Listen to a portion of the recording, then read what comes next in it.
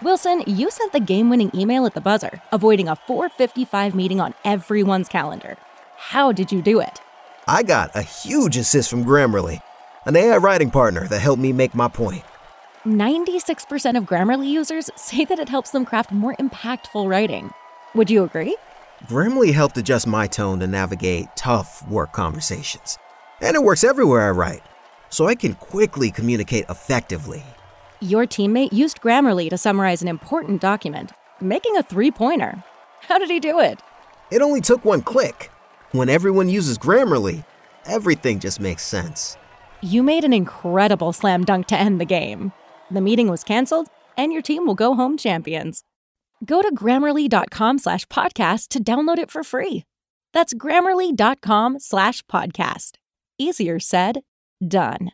Hey, it's Seth Levitt from the Fish Tank here on the 5 Reasons Sports Network. When I'm not riding OJ's coattails in the tank, I'm, riding Jason Taylor's coattails at the Jason Taylor Foundation. And this Monday night, November 5th, we've got one of our most popular fundraising events taking place as the Miami Dolphins legend and first ballot Hall of Famer hosts the 15th annual JT's Ping Pong Smash presented by Publix at the Seminole Hard Rock Event Center in Hollywood. Join JT and some of South Florida's best, including current and former Dolphins players, cheerleaders, local media personalities, and more as they team up with generous community members like yourself to play in the original Celebrity Doubles table tennis tournament. Yes, OJ will be there, as will Ethan Skolnick and a number of your favorite 5 Reasons personalities. The Smash is a great night out for families, as it also features interactive games, haircuts, the Best Buy Fun Zone, and more. So come on out to JT's Ping Pong Smash 15 this Monday night, November 5th. Doors open at 5:30 p.m. and admission for spectators is just a $5 donation. Remember, it's at the Seminole Hard Rock Event Center, so park in the Winner's Way Garage. For more information, visit jasontaylorfoundation.org or call 954-424-0799.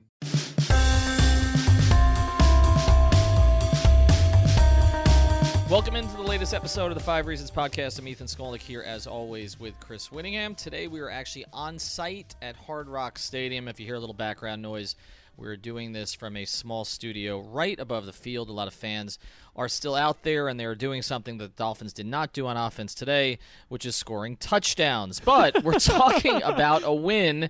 It may not sound like it here as we go forward, but first, obviously, want to tell you about the rest of our network, in addition to our podcast, which you should subscribe to now that you have found it. So just hit the follow or subscribe button on your favorite podcast app. Make sure you subscribe to the other 13 podcasts in our network. It's not just 12 others now. It's now 13. We introduced today episode 0 of our Chamber podcast that is hosted by former Dolphin Chris Chambers, who did used to score touchdowns back in the day, in addition to Shay Tabb, who was a Dolphins cheerleader but also has been in the media. You've heard her on radio doing traffic, also on various shows over the past few years, and Zach Duarte, who has hosted shows on 790 The Ticket. The three of them will be doing a fitness performance pod, be coming out every Monday. It'll be a great thing for you to take to the gym after you've procrastinated all weekend. It'll be not just about performance of professional and collegiate athletes, which is something that Chris handles quite a bit, getting players ready for the draft, but also we'll have a lifestyle component to it, a nutrition component to it, and we think it's a great addition to our network. Obviously, also check out 3 Yards Per Carry, our Dolphins podcast, The Fish Tank with OJ McDuffie, Miami Heat Beat, Goldie on Ice, Swings and Mishes, and all of our other podcasts. All right, Chris, so what we're going to try to do today is figure out our confusion with the Dolphins. This is one of the worst football games I've ever seen in person. Now, you don't agree with that necessarily. No, I mean, I was at both football games this weekend. They were both pretty dreadful. Here's how pretty appalling. Like sitting in attendance for 6+ hours of football and watching the home team score 3 touchdowns has not been fun.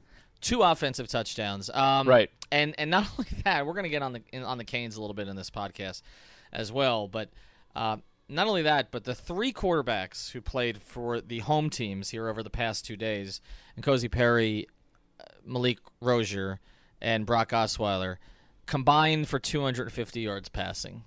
Are you serious? The 3 quarterbacks, repeating, the 3 quarterbacks. This is a passing era.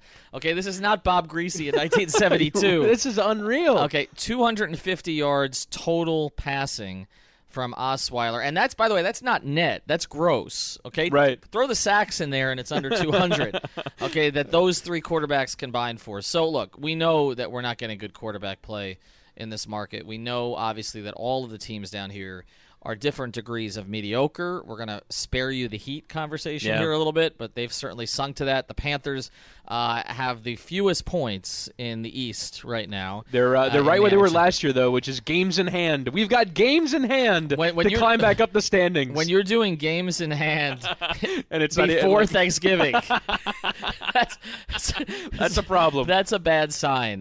When we have people on our network in Miami Heat Beat telling me to relax about the Heat and they'll figure it out when they've given up an average of 122 points a game over the past 3 and they pride themselves on their defense.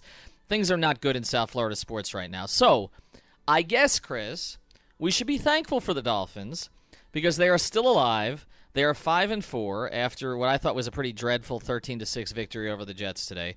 And we're going to try to cover 3 different topics here.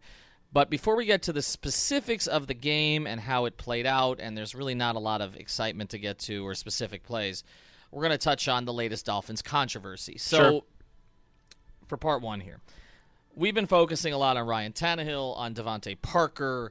In the offseason, it was should they keep Sue? Should they sign Landry?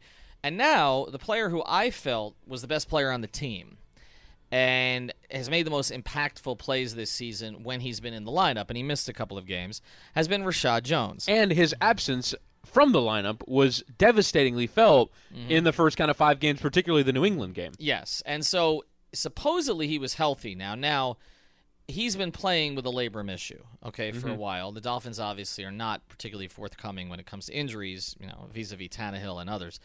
But he's been playing hurt. But he's still been playing, in my view, reasonably well. And then today, during the first half, so this wasn't late in the game, during the first half, he's no longer in the game. And Minkah Fitzpatrick is playing full-time at safety. And we've got people checking out whether or not Rashad is limping on the sidelines. Yep. And people spotted a small limp, but nothing severe. Right, he was swinging his right leg out, trying to sort of flatten out an injury almost, like you would ironing a shirt. He was just swinging his leg out just to see if something might happen. But that seemed to be optics more than anything else, because then Adam Gase confirms after the game he took himself out. That was his phrase. It was unequivocal about it, because he was asked a follow-up question. So hang on a second, you're saying he took himself out? And he goes, yes, sir, he took himself out. And beyond that, now what gets weirder about it is not only did Gase say that and not elaborate, but Rashad Jones blew off the interview session, which the guys who are around here all the time, like Omar Kelly, say that Rashad has never done since he was drafted once. He's never done that. And when Cam Wake was asked at the podium about Rashad and what they talked about together, because they were kind of caught on camera talking, he said that's between him and I. Mm-hmm.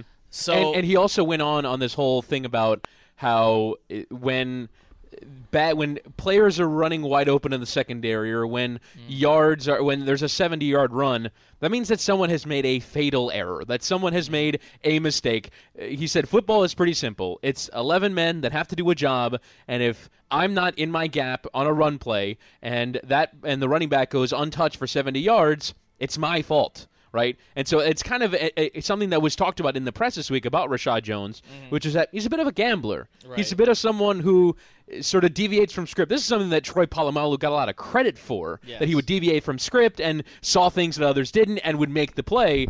But when you don't make the play, it looks like Bobby McCain screaming out at the secondary, asking for help as Will Fuller runs past him for another 60-yard score, and this is something that could ostensibly fall at the lap of Rashad Jones. Well, so it feels like a continuation of what happened a week ago Thursday. And so, maybe it wasn't something necessarily that played out in this game, because, look, the Jets didn't have big plays. No. And that's why it was odd to me that Rashad was pulled out. So if it is indeed related to that, and it does seem like that may be the case, then it obviously maybe Rashad did something that reminded the coaching staff of what they were telling him for 10 days to no longer do. Now, there was another theory that was being bandied about, which was, we're going to run guys through. Basically, TJ McDonald and Rashad Jones have had a monopoly on safety snaps, and it's led to, and the 3 yards per carry guys have done a brilliant job of highlighting this, it's led to Minkah Fitzpatrick not being in the game. When Minkah Fitzpatrick is one of your 3 most impactful defensive players, even as a rookie, you want him on the field at all times.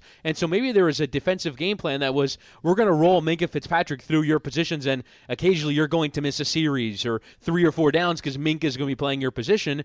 And maybe that's where Rashad Jones took offense, which is, I play every snap. Don't ever rotate me out of the game because you want to get the rookie. The rookie's going to play ahead of me? What are you talking about?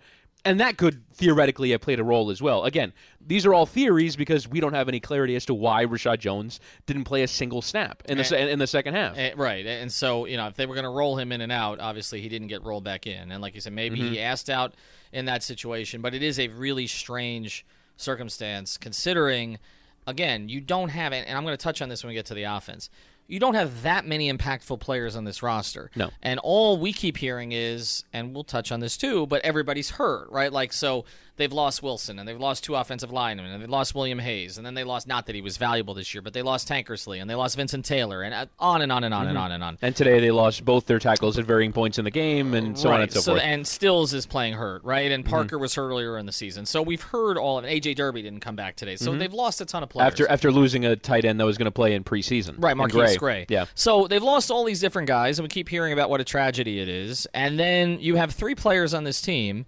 who, to me, are 3 of your most important players, and one of them asks out of the game today for unknown reasons in Rashad Jones. One of them in Kenyon Drake blew a blocking assignment early in the game and then didn't seem to touch the ball again. And the other in Kenny Stills told me, I spoke to him afterwards, that he feels pretty good, and I think he had a couple of targets again today. I mean, they didn't get anything his direction. And part of that is because Brock can't throw it that far. But part of it is that you would think you would need to get Kenny Stills involved because he hasn't been involved in weeks, even when he's played.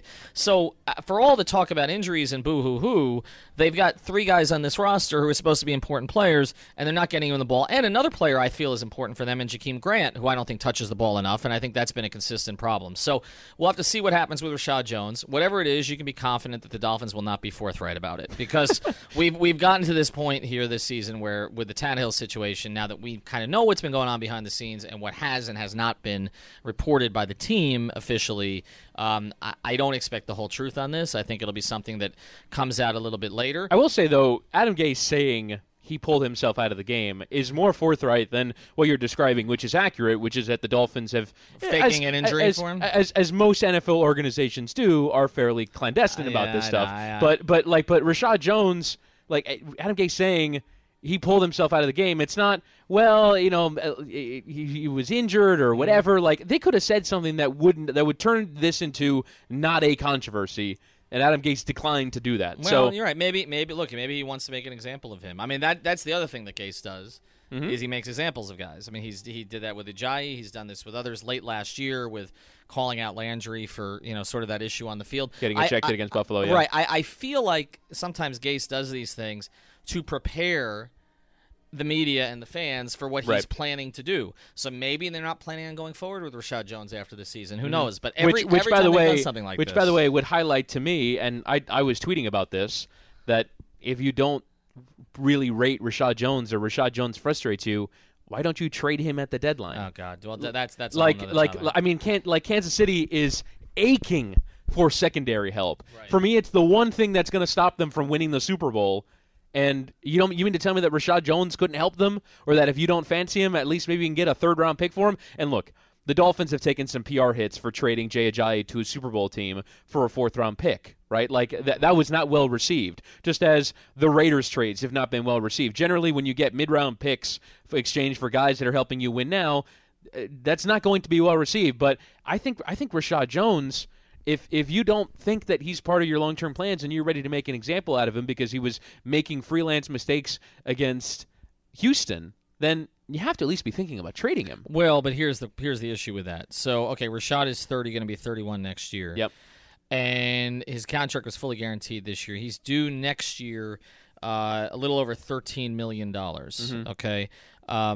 And he's got a small workout bonus. His cap number is over 17, including the pro rate of the bonus. Okay, so he's got a $17 million cap number last year. It's almost as high as Tannehill.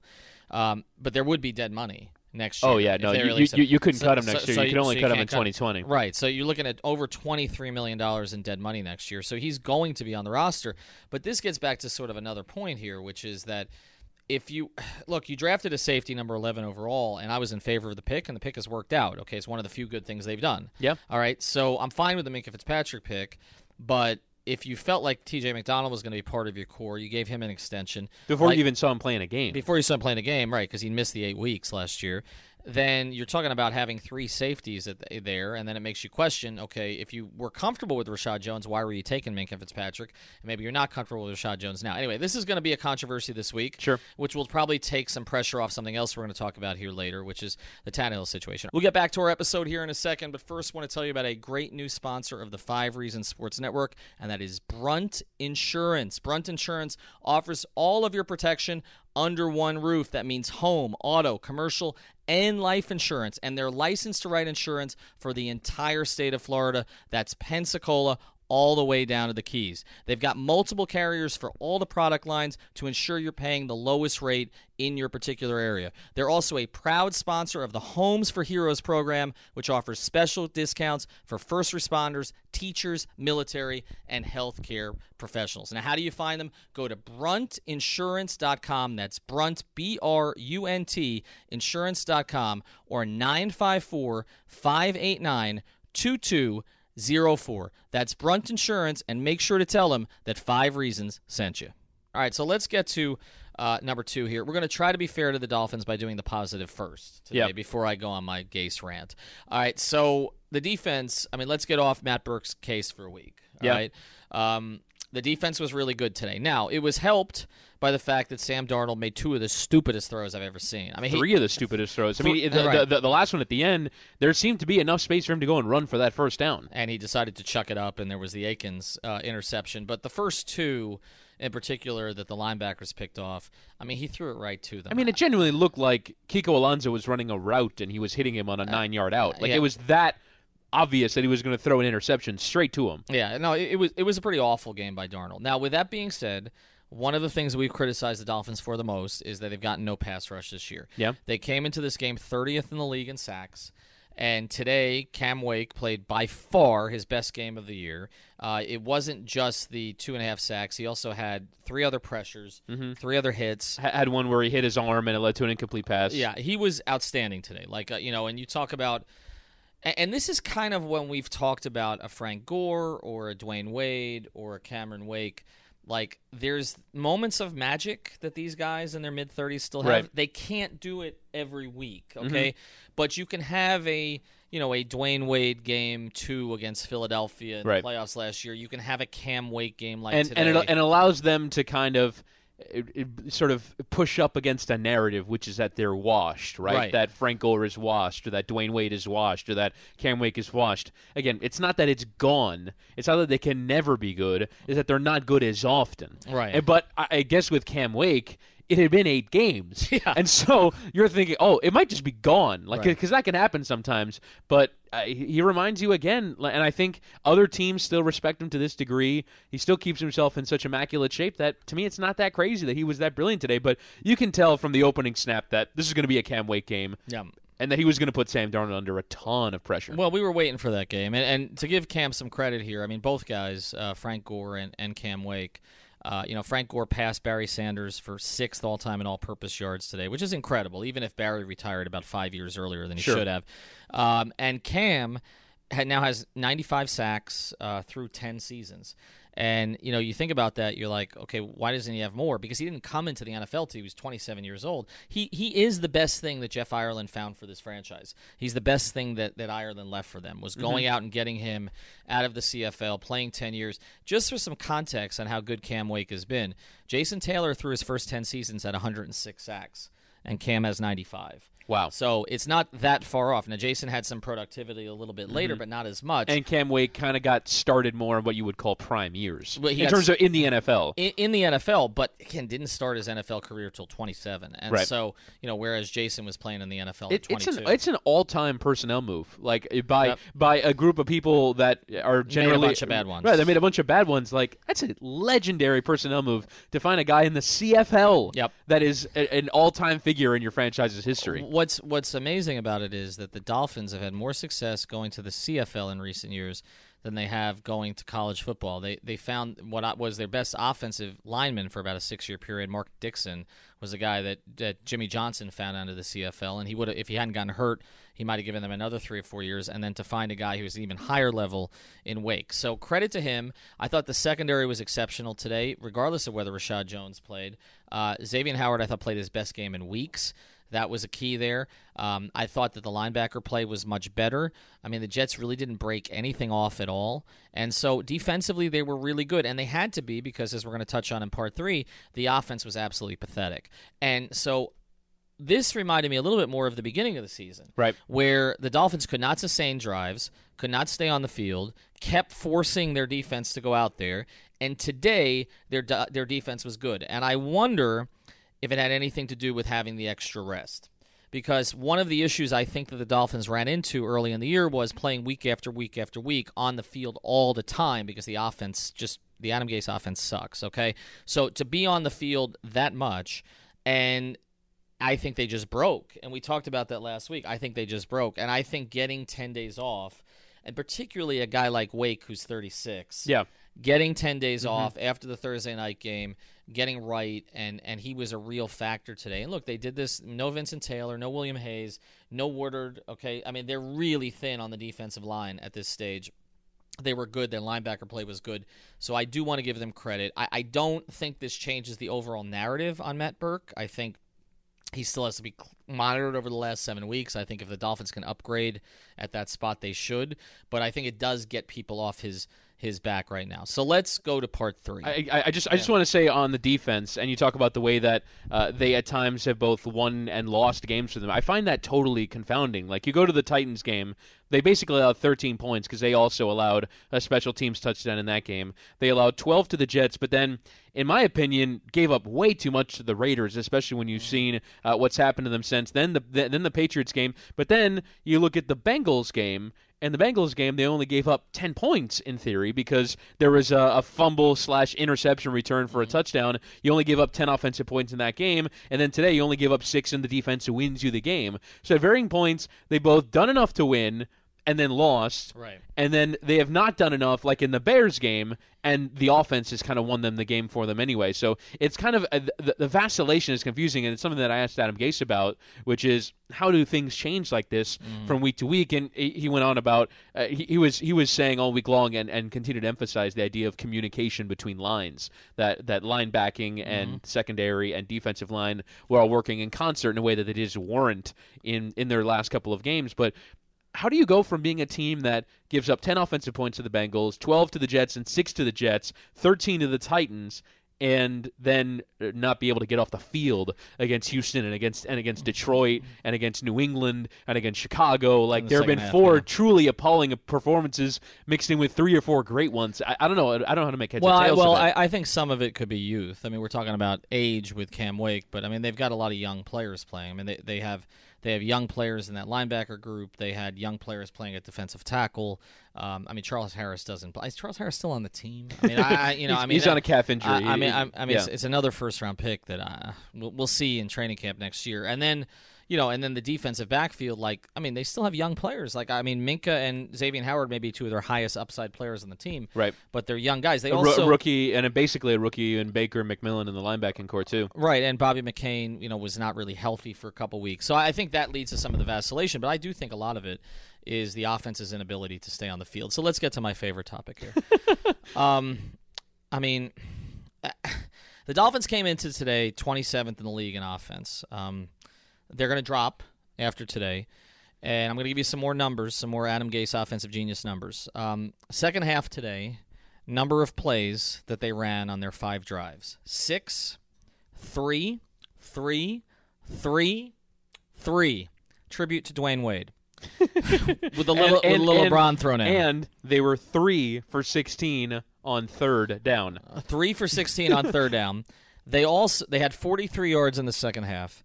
They had 7 first downs total. Just for some perspective on that one, they've only had fewer than that once in their history. And won. Okay, and this is again a franchise that won all of its games in 1972, and a lot of times didn't score more than 17 points while doing it. They've never had fewer than 6 and won. They had 6 against the Jets in 2010 and won the game. A couple other times they've had 7.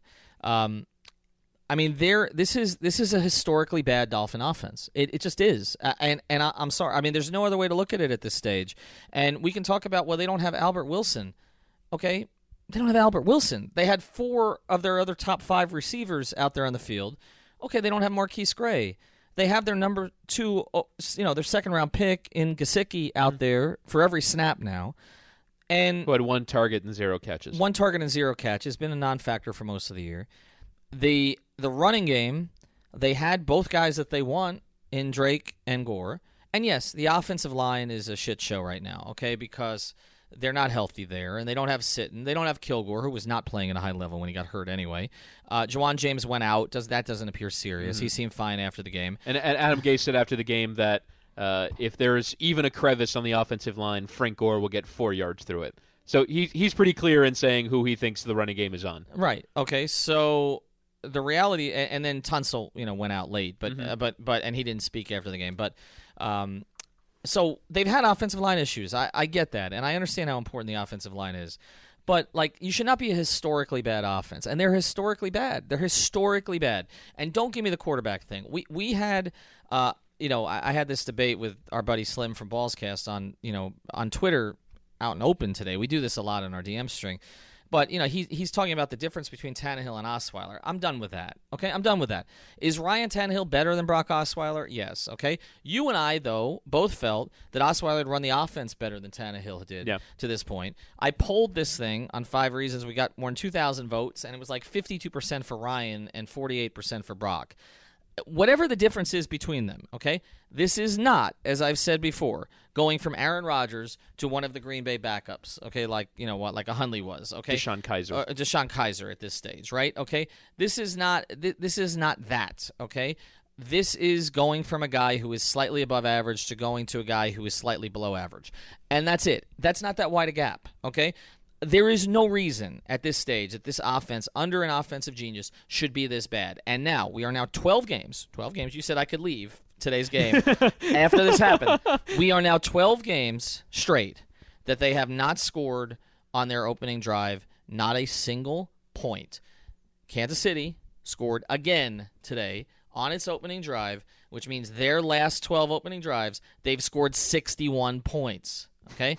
The max is 84. They've scored 60. I guess the max would be 96 if they went for a 2-point every time. Which they probably should do because they'd get it. Okay? So 61 points. And don't give me, well, they have Mahomes. They went up and traded for Mahomes. And the Chiefs, by the way, went 95 yards on their first drive. Okay, right. I mean, the Dolphins actually went, I think, 35 yards in their first drive today, and that was significant. In fact, the Dolphins' longest play from scrimmage today was their first play. Yeah. The 26-yard pass. 26-yarder Amendola was the longest play from scrimmage. Was the only play they had over 19 yards. Sweet Jesus. Okay, this is and I know Steve Rowe is not listening to this podcast. This, if he is or somebody close to him is, this has to be seriously evaluated. It just does. Mm-hmm. Okay, you brought in an offensive coach, and they're fucking pathetic on offense. Okay, and you can give me the offensive line and all the rest of this stuff. You can give me that Kenny Stills is banged up today, all right, or that Brock can't throw out of a box, okay, a box the size of this press box that we're doing it in right now. But you cannot be in a situation where you're getting 7 first downs in a modern NFL game. It is not 1972. Yeah. Okay. And so, look, that's why I'm saying to Matt Burke, not only should Matt Burke not be fired after today's game, he should get a 10-year contract extension. I don't want to do that to people. But I mean, the problem coach here, to me, is the offensive coach. And it has been most of this season. And that got overshadowed over the last 2.5 games because they went through this stretch where in 26 drives, they gave up 17 scoring plays, okay, between touchdowns and field goals. And 103 total points, I think. And so we were like, oh, Matt Burke sucks. But the bigger problem this year has been on the other side, statistically and otherwise. And so I don't understand. And look, I was in the locker room today. I know Gase didn't get asked about it again, okay? But I don't know what the explanation is for that. Why are they so bad out of the gates? every single game. And today it was compounded because they were even worse in the second half. They had 5 drives, Chris, in the second half, and they ran 3 plays more than what you would say would be the minimum, right? Yep. I mean, unless you had a turnover, 3 plays more than the minimum. They ran 5 drives and they totaled 43 yards. So can I ask you, so let me ask you this question. I mean, at this point, like, what else do I say? Okay, but my question is, so do you think that this offense is being schemed poorly? Do you think that the play calling is bad? Do you think that... Do they need to throw on every 3rd and 1? Do they need to throw on every 3rd and 1? Well, I mean, they couldn't get a yard with Frank Gore in the second half. Every time, they did run on a 3rd and 1. Yes, they did. And it got stopped for a 3-yard loss. Do you need to throw on 3rd and 1? Do you need to basically drop your quarterback back, have whatever, 5-step drop, okay, when you're playing your backup right tackle? Do you with 3 backup offensive linemen in the game? Do you need to throw on 3rd and 1? Mm-hmm. Do you need to show everybody how smart you are? And then they've got like 2nd and 14 situations and they're running. I feel like a lot of what he does is, and we've talked about this. We were talking about this when they were 3-0. Like, this is not new. We're talking about it after a win. A lot of what he does is to show the world how smart he is. I think that's how it comes off. Okay. And you think he's being counterintuitive on purpose? Right. Okay. And so, and there's a certain point I am good with some creativity, okay? But the creativity has not worked this year. The 2 creative things that have worked, there have been 2 trick plays that worked. 2 trick plays. But as far as the sort of gaming the down and distance situation, it's been a flop the whole year. The whole year, okay? They are a terrible 3rd down team. That's on the coach, okay? They are a terrible first drive team. That's on the coach. And the only thing that has been able to hold them up the whole year has been, well, they've made some adjustments in-game, like, for example, the Chicago game here, when we were here. And, again, today, that was a disaster. So, and here's the other point, okay? So we keep talking about players that are not available to them. What's going on with Kenyon Drake? He's healthy. Yeah. He's healthy. It's just that he misses a block early in the game, and you're done with it. He was saying that they were trying to get him the ball in the second half, but that Todd Bowles always had him. Like, that was like he was saying that Todd Bowles made Kenyon Drake priority number 1, and that he couldn't get him the ball when things were called for him. All right, you and I are watching the Saints game. Yep. Okay, they're up 34-14 on the Rams before the half. Before the half. Okay, as we're taping this, it's a little before. It's around 6 o'clock. Okay. I think Alvin Kamara just scored. Okay. Do you think teams are trying to take Alvin Kamara out of the game? Do you think so? Do you think teams are scheming to take Alvin Kamara off the game? Do you think the teams have been scheming to get Todd Gurley out of the game? Yep. Okay. So I don't understand it. Either one of 2 things is true here. Either Kenyon Drake simply doesn't do anything he's told to do, which is possible. I don't know. Right. Okay. I really do think that what Adam Gase said about Frank Gore is so instructive, which is you give him a crevice, he will get me 4 yards. I think he just wants 2nd and 6. But one of the things I was talking about with Jason Leisure and why I think you're absolutely right to have a go at him over Kenyon Drake is that who on the field today, if Albert Wilson is not playing, and Jakeem Grant is not really playing either, we'll check and see what his snap count ended up being in the game. But if those 2 guys aren't playing, who's getting you the 50-yard touchdown? And did you especially when you can't even look at Kenny Stills, right? Exactly. Like and when you have 7 offensive first downs, don't you want to give the ball to Kenyon Drake 20 times just to see if one of those is a 50-yarder? Right. And here's my whole thing about this, and this applies to any sport, okay, but particularly the NFL and the NBA. This idea of they were trying to take this guy away, and so we had to go another direction, to me is lazy coaching. It's lazy coaching. If you have a player who is better than the guys he's going against, it is your job as a coach to put that guy in the best possible position to exploit that advantage. Mm-hmm. And it's always driven me crazy with NBA coaches too. They're like, "Oh, well, why didn't you go to him? Why didn't you feature him in the second half?" Well, they were doubling him, they were shading him, they were doing whatever. Okay, so run some back screen action, run something, okay, to get that guy free because that guy is better than those guys, okay? So one of 2 things is true here. It could be one of 3 things. One, Kenyon Drake may not be that good, okay, in which case then that's another busted pick. And you and I don't agree with that because you and I both thought he was their best player the last 5 or 6 games of last season. Number 2 is he may not be doing what Adam Gase wants him to do. And if that's the case, I mean, this is becoming a little tired because, I mean, I feel like this is – and now we've got a Rashad Jones situation. But we had it with Landry. We had it with Sue, right? This show is sponsored by BetterHelp. What's the first thing you'd do if you had an extra hour in your day? Go for a run, take a nap, maybe check the stats of the latest Miami Heat game? I've got a better idea. A lot of us spend our lives wishing we had more time. The question is, time for what? If time was unlimited, how would you use it? The best way to squeeze that special thing into your schedule is to know what's important to you and make it a priority. Therapy can help you find what matters to you so you can do more of it.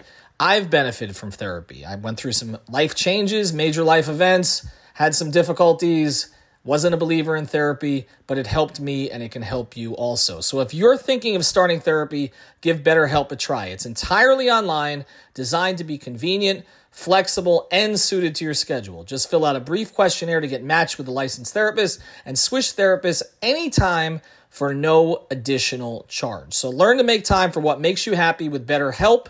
Visit BetterHelp.com/Miami Heat today to get 10% off your first month. Again, that's BetterHelp, HELP.com/Miami Heat.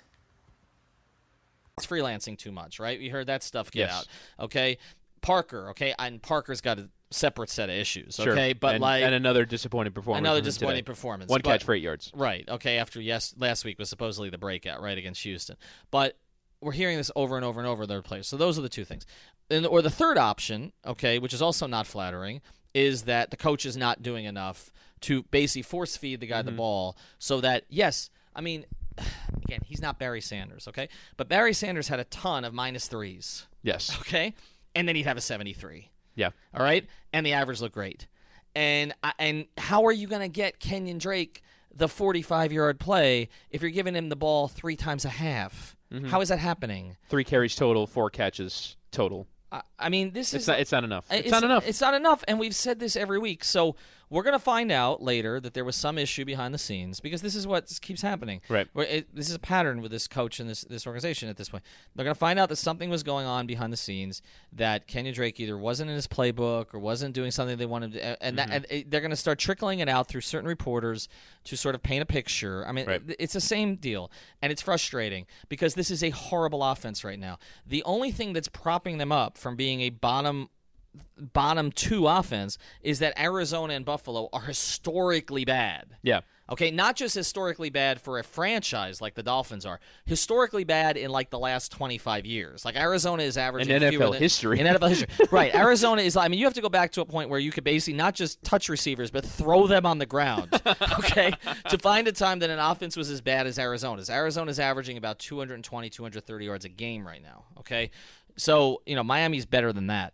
That's the only thing that's propping them up. And Buffalo is going to go with Nathan Peterman 6,000 times just to not have to sign Colin Kaepernick. They're gonna just gonna keep rolling him out there because the people of Buffalo are not going to tolerate Colin Kaepernick. They're going to keep throwing him out there.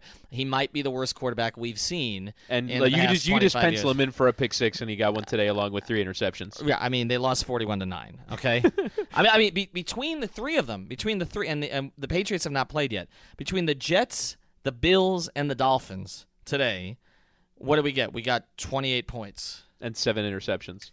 Okay, great stuff. So to close this on the Gase offense, I mean, I'm not going to roll out all the other stats again. Right. Kansas City went over 26 again. So you don't think Adam Gase is doing his job, or well enough? I don't think he's a good offensive coach. I think there's enough evidence to me at this point that I'm still on the players. I still don't think. I think at quarterback they're not good enough. I think at offensive line they're not good enough. But you know what you're doing? You're giving Gase the Tannehill treatment, the same treatment that Ryan Tannehill has gotten here for the past few years. Okay, which was if Ryan only had an offensive line, if Ryan only had receivers, if Ryan only had, and I was one of those people. Because I have sort of not said Tannehill's great, but I've always said he's good enough, okay? And I've been one of those people. And now I feel like this is transferred to Gase, where it's, well, if he only had this. And my thing on it is, like, a lot of this Gase chose. Did he choose for Sitton and Kilgore to get hurt? No. Did he choose for Albert Wilson, who looked like the real find of the front office this offseason and was a personal find of his, okay, somebody that he really targeted?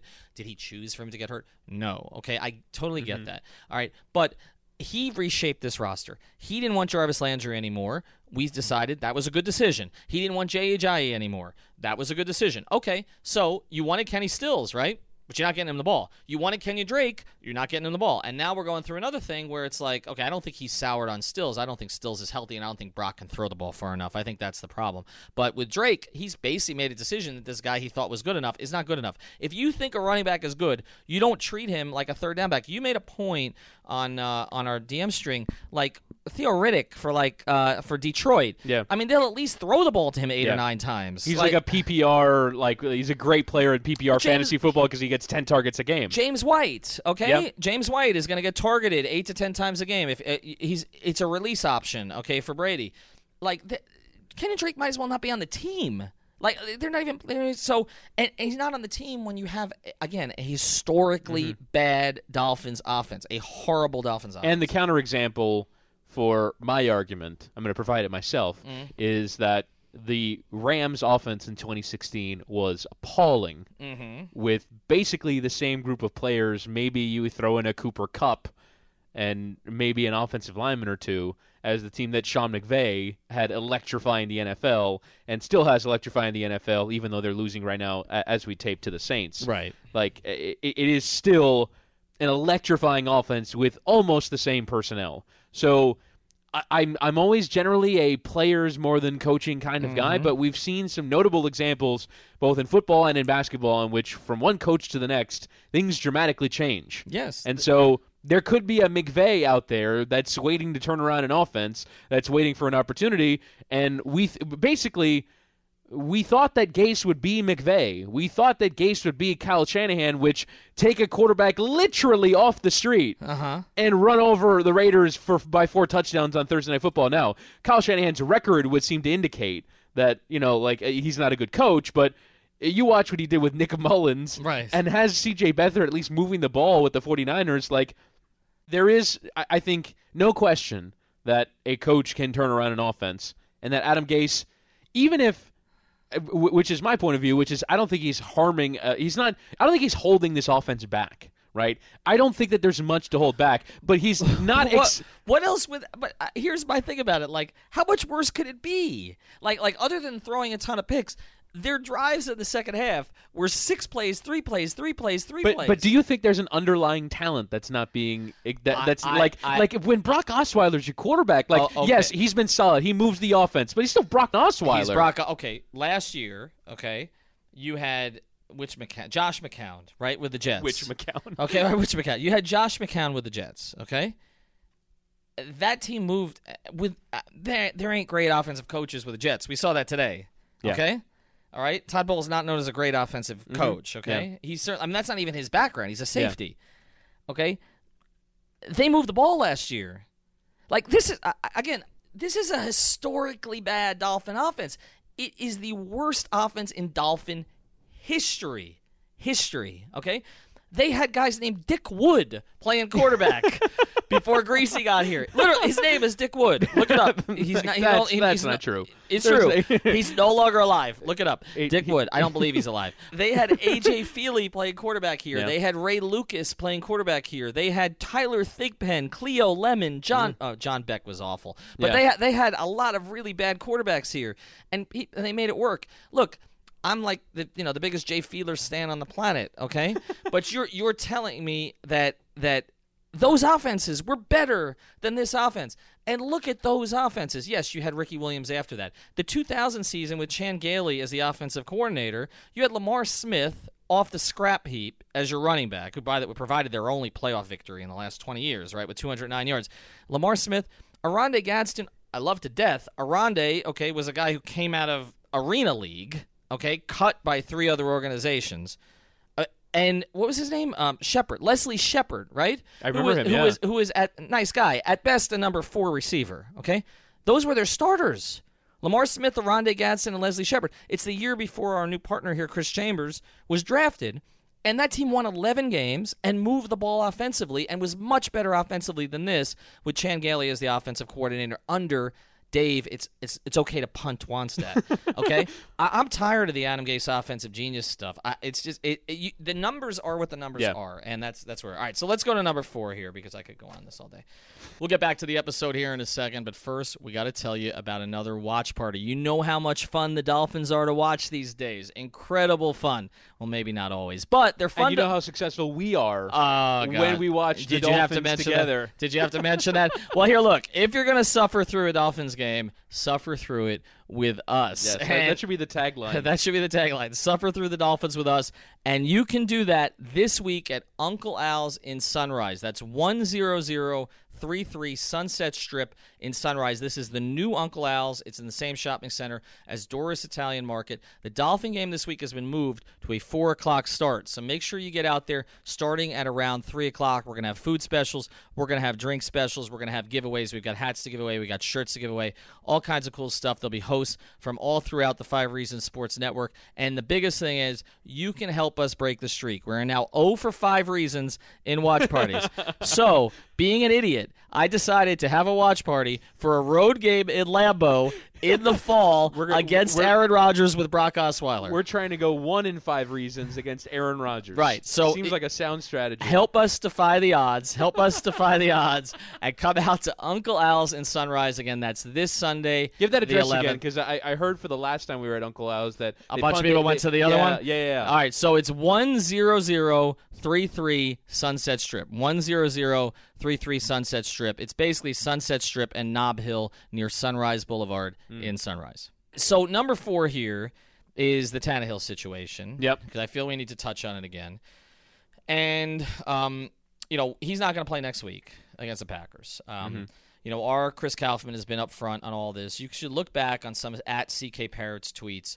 He's been right about this 5 different times. The Dolphins have parsed details on this, and then the beat guys have come in and parsed the details after them.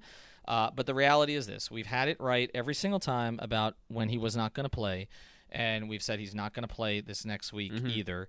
And then they have a bye. Now, the specifics of the injury? This is the way that it's been described to me by Chris Kaufman. He has a capsule injury. The Dolphins finally copped to that. Yep. Okay, after weeks of HIPAA violation. We can't speak because it's a HIPAA violation, or Ryan can throw if he wants to, and all the rest of this. Okay, they basically came out and told the beat guys that he has a capsule injury. And then a lot of the beat writers came out also and said that there's no labrum issue because I think that's the assumption, capsule injury. Okay, that's it. The reality from what we understand of the capsule injury, and this is from people directly involved in the process and also some people who are familiar with shoulder injuries, is that with a capsule injury, it is basically like sort of the, what would you call it? It's sort of the vortex of the shoulder. Everything goes around it. And essentially, labrum can be affected by that. Okay? The labrum can be affected by that. And it is our belief that he has a labrum problem as well. Okay? It's more than a belief. Let's just put it that way. It's more than a belief. And so, this is a strength issue. This is not a pain issue with him. It's not like Ryan, suck it up and go out there. This is he cannot make the throws, okay? He cannot make them. If he's asked to throw beyond a certain yardage, he cannot make the throws. And so a lot of Dolphin fans, jumped on this. Well, he could make the throws anyway. The reality is Ryan throws with good velocity normally. Throws with better velocity than Osweiler. He has good arm strength. He does not have that right now. And so he's not playable right now. And the question becomes 2 things here, Chris. 1, does the arm strength come back now over the next 2 weeks after the Green Bay game? We're assuming it's a road game. Gase teams don't play well on the road. You're going against Aaron Rodgers.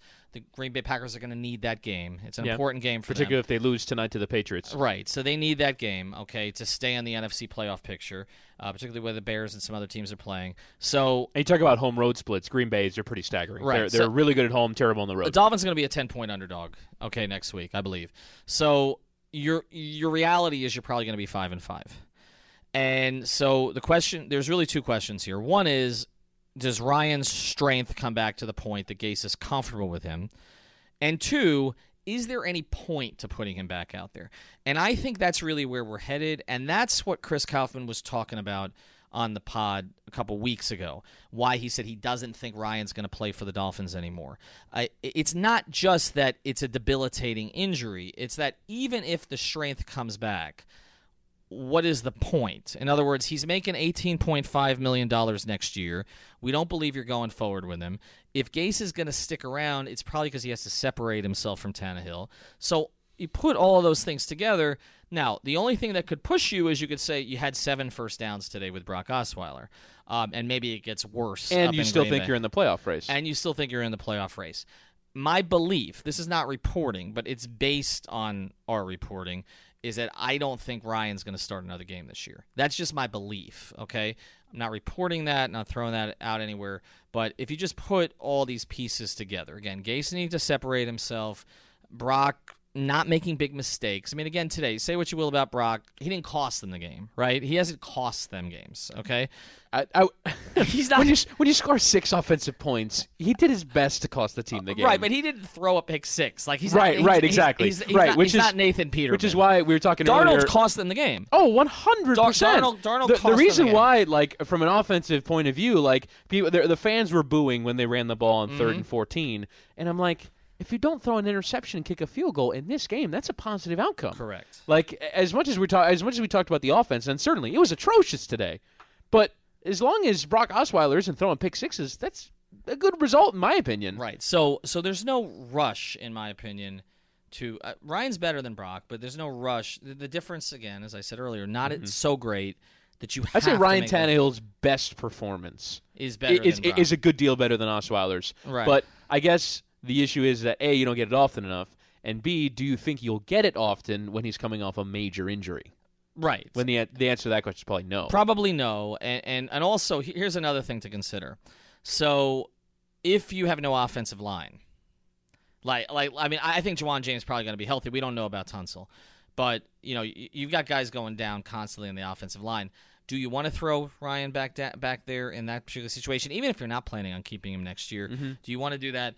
And, if Brock runs the offense smoother and gets rid of the ball, the one thing Brock does, it looks awful a lot of the time, but it's it's what he's supposed to do. He'll get out of the pocket. He can't make a play out of the pocket. He can't to save his life. But he did run for a first down today. One of the 7 first downs was via Osweiler's legs. That's so sad. But he can't really make a play out of the pocket like Ryan can. But he'll chuck the ball out of bounds, right? And yeah. So if your offensive line is bad, you just need someone to get you into your offense, then I think all those factors together, I don't believe, and you can clip this and play this later if I'm wrong, I don't believe that you're going to see Ryan start for them again this year. I just don't. I think I would agree with you if they had lost today and if they had lost more. But I think these victories, and I was talking with Adam Beasley about this after the game, that because I mentioned my idea of trading Rashad Jones, and he goes, Adam Gase won't do that because Adam Gase still thinks that he's got a chance. That he thinks that they've got a chance to make the playoffs, and he thinks that they've got they need to try to win, and that this season is about winning. When I feel like a lot of people from the beginning have felt like the season's not about winning; it's about maybe going 3-13 and trying to get a draft pick. But I don't think Adam Gase is the type to pack it in. So if Ryan Tannehill can go, I think he's going to go. And this week, there was a lot of sort of discussion about Adam Gase's argument with Armando Salguero of the Miami Herald about his sort of position that Ryan Tannehill had not improved. Adam Gase was pretty strongly arguing he thought Ryan Tannehill had improved and that Ryan Tannehill was playing well. It still feels like he believes in Ryan Tannehill. No, I think you're reading that wrong. I think he's going to go to his grave with Ryan Tannehill. I think you're reading that wrong. I think there's a couple reasons Gase did that. Okay. I think Gase took that question as an indictment of Gase, not an indictment of Tannehill. I think that is because, remember, Gase came here under the pretext that he was going to fix Ryan Tannehill. And that the Dolphins were a good Ryan Tannehill away from being a good team. Right. And so then Gase points, and he pointed to it again, to the way that Tannehill was playing in 2016, which was largely publicly credited to Gase, right? Yep. Because Tannehill was better during those 13 games, particularly the last 7, than he had been previously in his career. That was a reflection on Gase. The reason that you came out of that first season feeling good about Gase was why? It was the way that Tannehill played. That team didn't beat the pants off anybody. They were minus in point differential. But it was, Ryan looked better. Okay, so we got the right coach. That's the way it was framed. I don't think this is, and I think that's going to be the argument that is made by Gase to the front office, if the front office is still here, but mostly to the man upstairs. Okay, not the man way upstairs, but the guy who signs the checks. The guy who signs the checks that built this beautiful stadium. By the way, I do want to say this. I mean, I just it's infuriating to me that Steve Ross is so bad at the football side because he's so good at the other stuff. Yeah, the stadium really is beautiful. I got to tell you, I was here for the Canes game, and the conditions were torrential. And I left the stadium as if I had walked into a dome. It's a really nice stadium. It's gorgeous. I'm sitting in the upper deck, and these players are playing on this waterlogged pitch. I'll call it a pitch. And it looked awful to play in. And I'm sitting like, why am I so comfortable? I shouldn't be this comfortable. I'm really comfortable. I'm having a nice time. Right. And not only that, but we had this discussion about who has the best food of the 4 venues. It's not close. Oh God, this place is here. Amazing food. I mean, I went out at halftime. I got myself a Schuler burger. It's a really good venue. There's a Cafe Versailles Cuban sandwich available. Right. He's really good at the soccer stuff too, as you know. Yeah. And he's really bad at the football stuff. But at some point, look, I think the argument that Gase is going to make to Ross is, look what I did with Tannehill. Then he got hurt. Okay. Yeah. And so everything got derailed. He came back. He wasn't really right. Okay, we had a bunch of injuries. I tried with Cutler. Give me another chance. Okay, give me another chance to draft a quarterback. So I didn't take it and I also thought it was, and you know my feelings on this, but I thought it was frustration at the particular reporter is the reason that Gase reacted the way he reacted.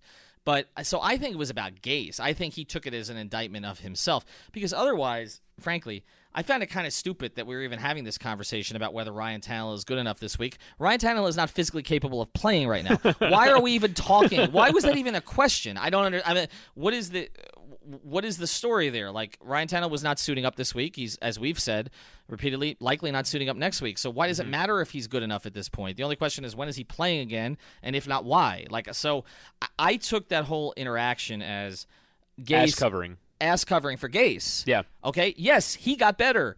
I'm the coach. He got better. He got better under my watch. He was on his way to being better if not for the injury. This shit ain't my fault. Okay? And there's also the issue, and I think CK is going to get more into this on his pod, so I'll let him do it. But there's a little bit of a dispute in terms of the way they're treating this injury, too. And I think that stuff's going to come out. Ryan has very different views of recovery than maybe a team would. And you notice that Tannehill's still tweeting out the stuff about sort of those homeopathic methods. Interesting.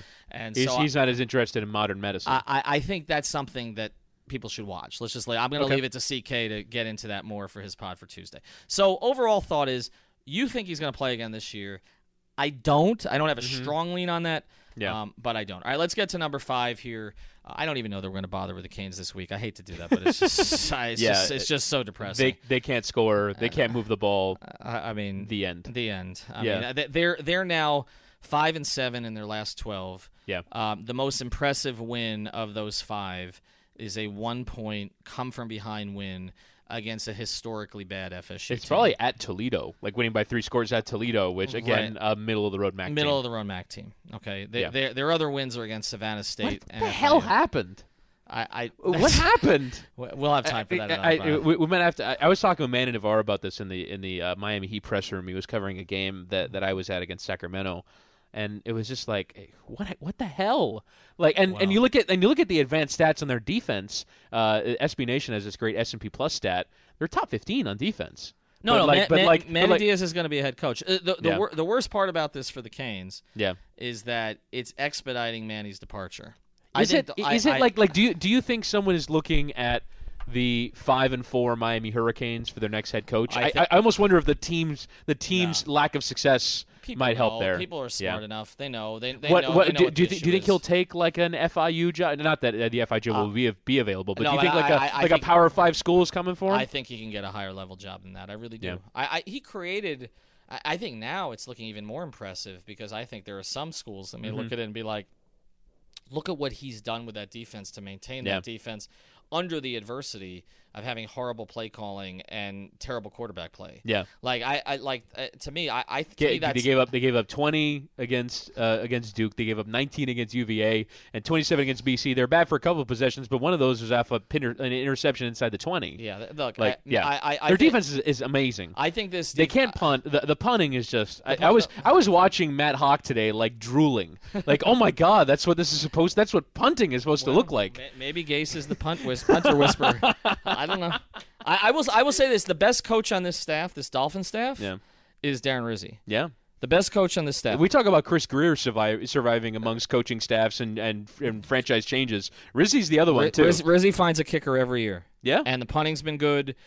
Grant has been good as a returner. Darren Rizzi saves the Dolphins. Darren Rizzi saves the Dolphins money. The Bears paid a lot of money for Cody Parkey. Right. And Rizzi's like, don't worry about it. I'll find another one. And Jason Sanders has been fine. The field goal, the first one that he made, he could have made it from like 70 yards. Yeah. No, he's been Rizzi is the best coach on this staff right now. I don't think there's any question about that. All right, so let's finalize here. Again, we can talk about the Canes another time, but it's going to be hard to. I don't even know that they're a bowl team at this stage.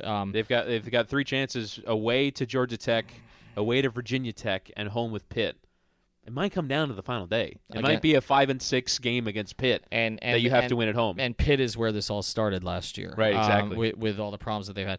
All right, but let's get to part 5 here, which is, look, for all the negativity about the offense and everything else, the Dolphins are 5-4. Yep.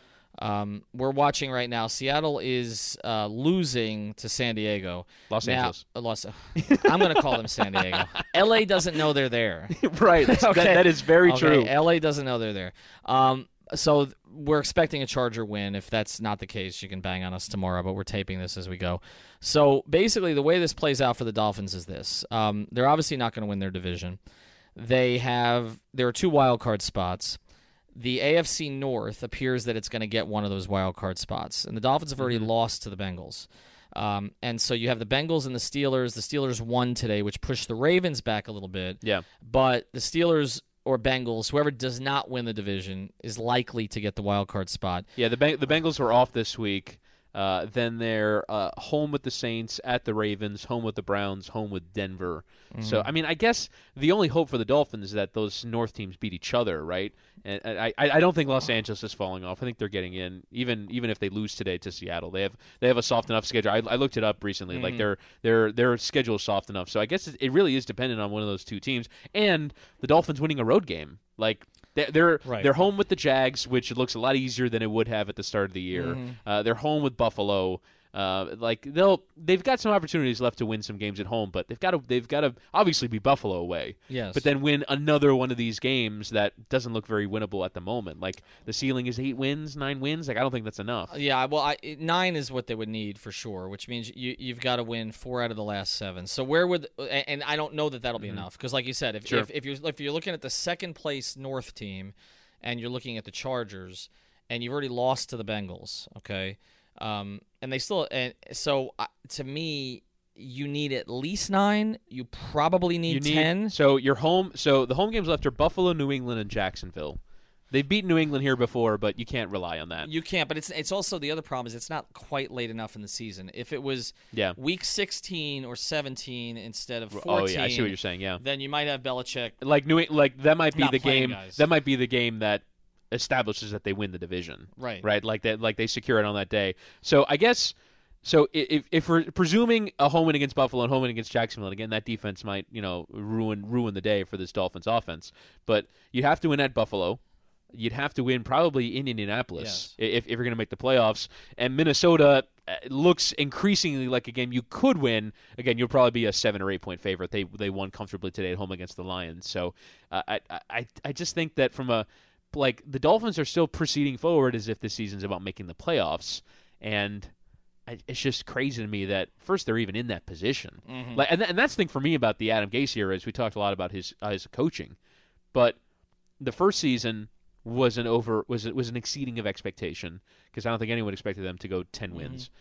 I think last year with Cutler, I think you talk about point differential and all that looks like a 3-13 team on paper with Cutler at quarterback. Yeah. But 6 wins okay.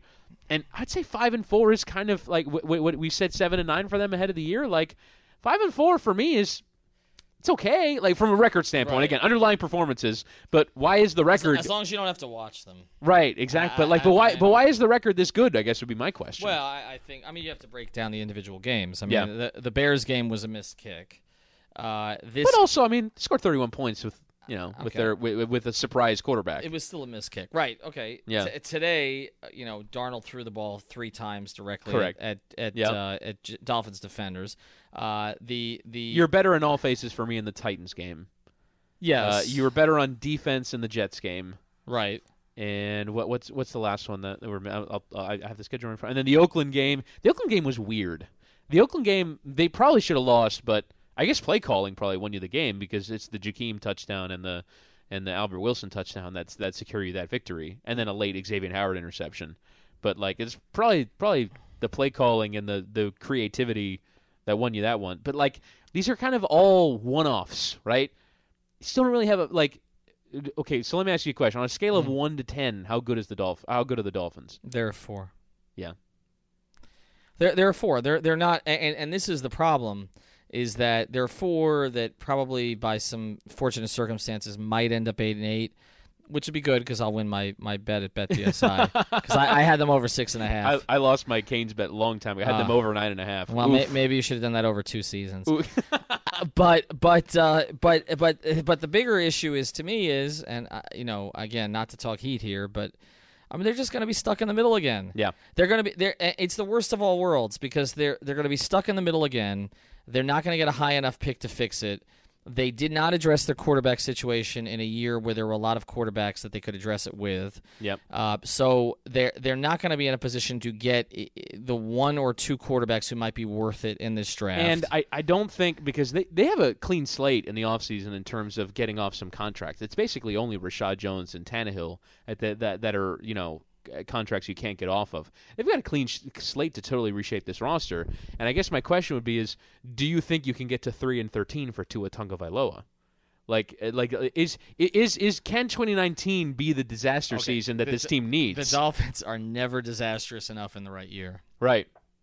That's why if they're going to be disastrous this year, it would have been a disaster because everyone's talking themselves into Justin Herbert of Oregon, right? Who's probably not that good. Can they be bad enough in a year when Tua will be the number 1 pick? Well, enough throws on 3rd and 1, I think it's certainly possible. That's throwing on 3rd and 1 is and opening drives is your corner. I don't want to be right about this every week. I don't. But what's funny is that because I come off the pregame show. And so usually, the first 2 series of the first quarter and the first 2 series of the third quarter are when I'm most out of it because I just talk for 3.5 hours and I'm tired and I don't want to think about it. And then after halftime's such a frenetic experience too. But I usually I kind of wind down. Whereas I just imagine you sitting over in your seat. All right, opening drive begins. Let's see what happens this week. I had the tweet lined up. I had it lined up. It was in your drafts. You know what I should have done next week instead of putting in the drafts? I'm literally going to go to TweetDeck where you can schedule the tweet. No, you should just tweet it before the drive even happens. I'm gonna just retweet yourself after they don't score. Well, that's like what Mark Hochman said. We predicted the Taylor. No, I just did it again. We predicted that you had the Dolphins cornerback being a former Marlins reliever, Taylor Tankersley. Yeah, we predicted the Cordray Tankersley injury before the season even started. No, we didn't. But anyway, all right. So that's our episode for today. We didn't really figure out the Dolphins very well. I guess the end game here is that we're going to end up probably in the middle at the end of the season. Yeah, and I think it's 8-8 now. I think it's 8-8, and I think we're going to look at it and say, okay, are they good? Are they not good? Is Adam Gase, is he good? Is he not good? And I just don't think I think we're going to look at this entire season, and it's going to be a total wash. Just like last year was. Right. That's 2 years in a row. 2 years that no quarterback was developed, that we didn't really learn enough about, that they added Minka Fitzpatrick. That's good. But for the most part, you didn't really learn, learn anything important. They've got strengths in these areas. They're really good at pass rush. They're really good at pass blocking. They're really good at running the ball. What are they really good at? Well, and I think, again, this cuts across all our sports down here right now because I think we just had a total lost season with the Hurricanes, and I think we're on the verge of a lost season with the Heat, where really nothing is going to be gained or learned or anything. At least the Marlins, you can say they're building towards something. Right. At least you can say, all right, if this pans out, if all these prospects that they're going to draft and if Victor works out, if all these guys that they're rebuilding around, in 2 years' time they'll have a decent team. Right. It feels like everybody else is building towards nothing. Right. It's sort of going nowhere. And with that, listen to all the podcasts that they've in the 5 Reasons Sports Network where we can talk. We're like the Seinfeld of podcast networks. It's just like a podcast network about nothing. Anyway, we'll have other episodes this week. We're going to be at this ping pong tournament for the Jason Taylor Foundation, so we'll do some interviews there. Also, going to do some NBA this week. We're going to have John Krasinski. Did I say that correctly? No, you didn't. You forgot the R. I'm sorry, Krasinski from The Athletic to talk about the Jimmy Butler situation. We're also going to have Tom Haberstroh. You know, I've got Krasinski and Haberstroh on the same episode. 2 names that I cannot pronounce. And one that with Haberstroh at Heat Media Day, Giancarlo Navas never got there. Like, it's not even, I'm going to try and sound it out, we're going to have a little fun, and then I'll eventually, Haberstroh. Like, just never got there. Never got there. And I won't get there either. But check out the other podcasts in our network, and we'll talk to you soon.